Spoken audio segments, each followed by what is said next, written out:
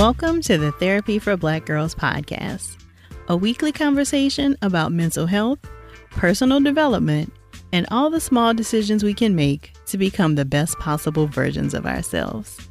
I'm your host, Dr. Joy Harden Bradford, a licensed psychologist in Atlanta, Georgia. To get more information, visit the website at therapyforblackgirls.com. And while I hope you love listening to and learning from the podcast, it is not meant to be a substitute for a relationship with a licensed mental health professional.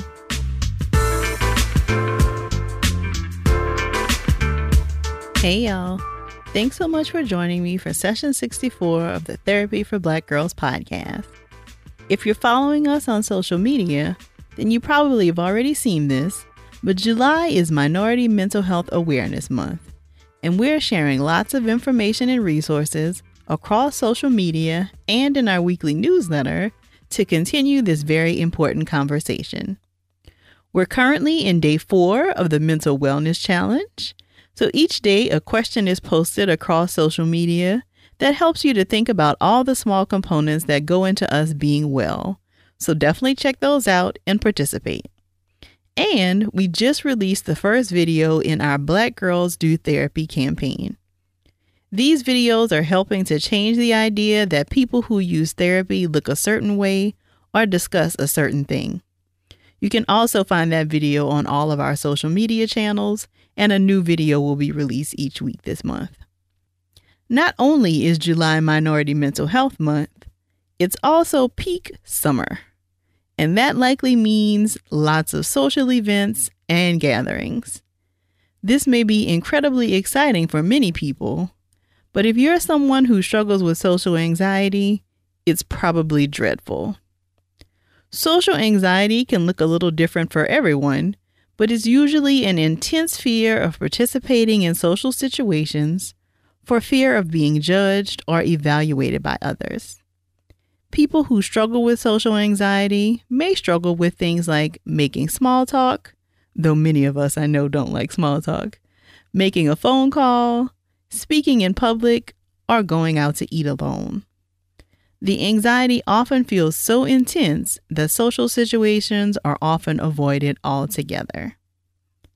Some of the key characteristics of social anxiety disorder include a significant and persistent fear of social or performance situations with an intense fear of embarrassment or humiliation, physical symptoms of a panic attack, so things like shortness of breath, sweating, increased heart rate, shaky hands.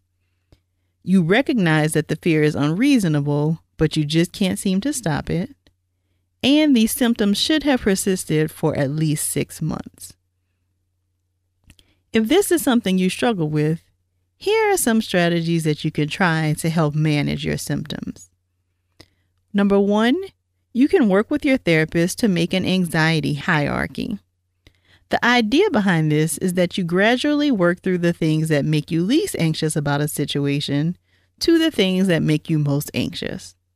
For example, let's say you have lots of anxiety around going to cookouts with friends. Some things at the bottom of the hierarchy might be getting the text that informs you that there's a cookout or figuring out what you're going to wear to the cookout. Things that might be closer to the top of the hierarchy might be walking into the actual cookout or having a conversation with a stranger at the cookout. You would work with your therapist at each step of the hierarchy to develop strategies to manage your anxiety until you feel less anxious about doing the thing at the top of the hierarchy. Now, this is not a quick process, so it may sound like, oh, I can just do this thing and in a week I'll have worked through the hierarchy. It usually takes a little longer because you don't want to rush the process. A lot of times what happens with social anxiety is that people try to go straight to the thing that makes them most anxious. And then, of course, that ends up in failure and then you don't want to try it again. So the whole idea is working through these steps gradually. A second thing that you can try to help manage the social anxiety is to challenge the negative thoughts. So if you're anxious about something like giving a big presentation at work, a thought that might be driving this anxiety is, I'll mess this all up and people will know that I'm a failure. So one way that you can challenge these thoughts would be to check your receipts. What evidence do you have for believing any of this? Does your previous work suggest that you've been a failure? Do you tend to mess up work regularly? My guess is that the answer to any of these questions is no. So chances are that won't happen this time either. And sometimes you have to repeat this exercise over and over before you actually can begin to believe and refute that negative thought. A third thing that you can try to help manage social anxiety is to find low-risk ways to be more social. So you could do something like participate in a therapy group. That would be a really good option for allowing you to try out some new behaviors in a very safe environment. Even participating actively in an online space like the Thrive Tribe might allow you to try out some new behaviors. You might also try something like improv classes, group fitness classes, or a group volunteer effort. And then a fourth thing that you may try to manage your social anxiety is to have a consultation with a psychiatrist or another medical professional who prescribes, because they can give you some good information about whether medication might be a good option to help you manage your symptoms. I know we talked about this a lot in session 38 with Dr. Hodge, all about slaying your anxiety. So if you have not checked out that episode, then I definitely encourage you to do so. But we talked about the fact that one of the most important parts of developing a strategy for managing anxiety is to get away from avoiding the thing that makes us anxious. So you want to not avoid. Anxiety tricks you into believing that this thing is big and scary, and you should, of course, stay away from it. And then you do. So you never learn the skills to realize that this thing really isn't that big and scary.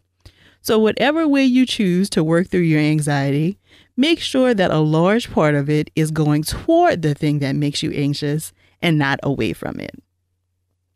If you've had experience developing a strategy that has helped you to manage your social anxiety, we want to hear all about it, so please share that with us. You can use the hashtag TBGInSession and share it with us on social media. And like I mentioned, if you want to practice some different ways of being in social situations, come on over and join us in the Thrive Tribe. You can request to join at therapyforblackgirls.com/tribe. And do remember that there are 3 questions that you need to answer before you are entered into the group. And if you're looking for a therapist in your area, make sure to visit the directory at therapyforblackgirls.com/directory. Thank y'all so much for joining me again this week, and I look forward to continuing this conversation with you all real soon. Take care.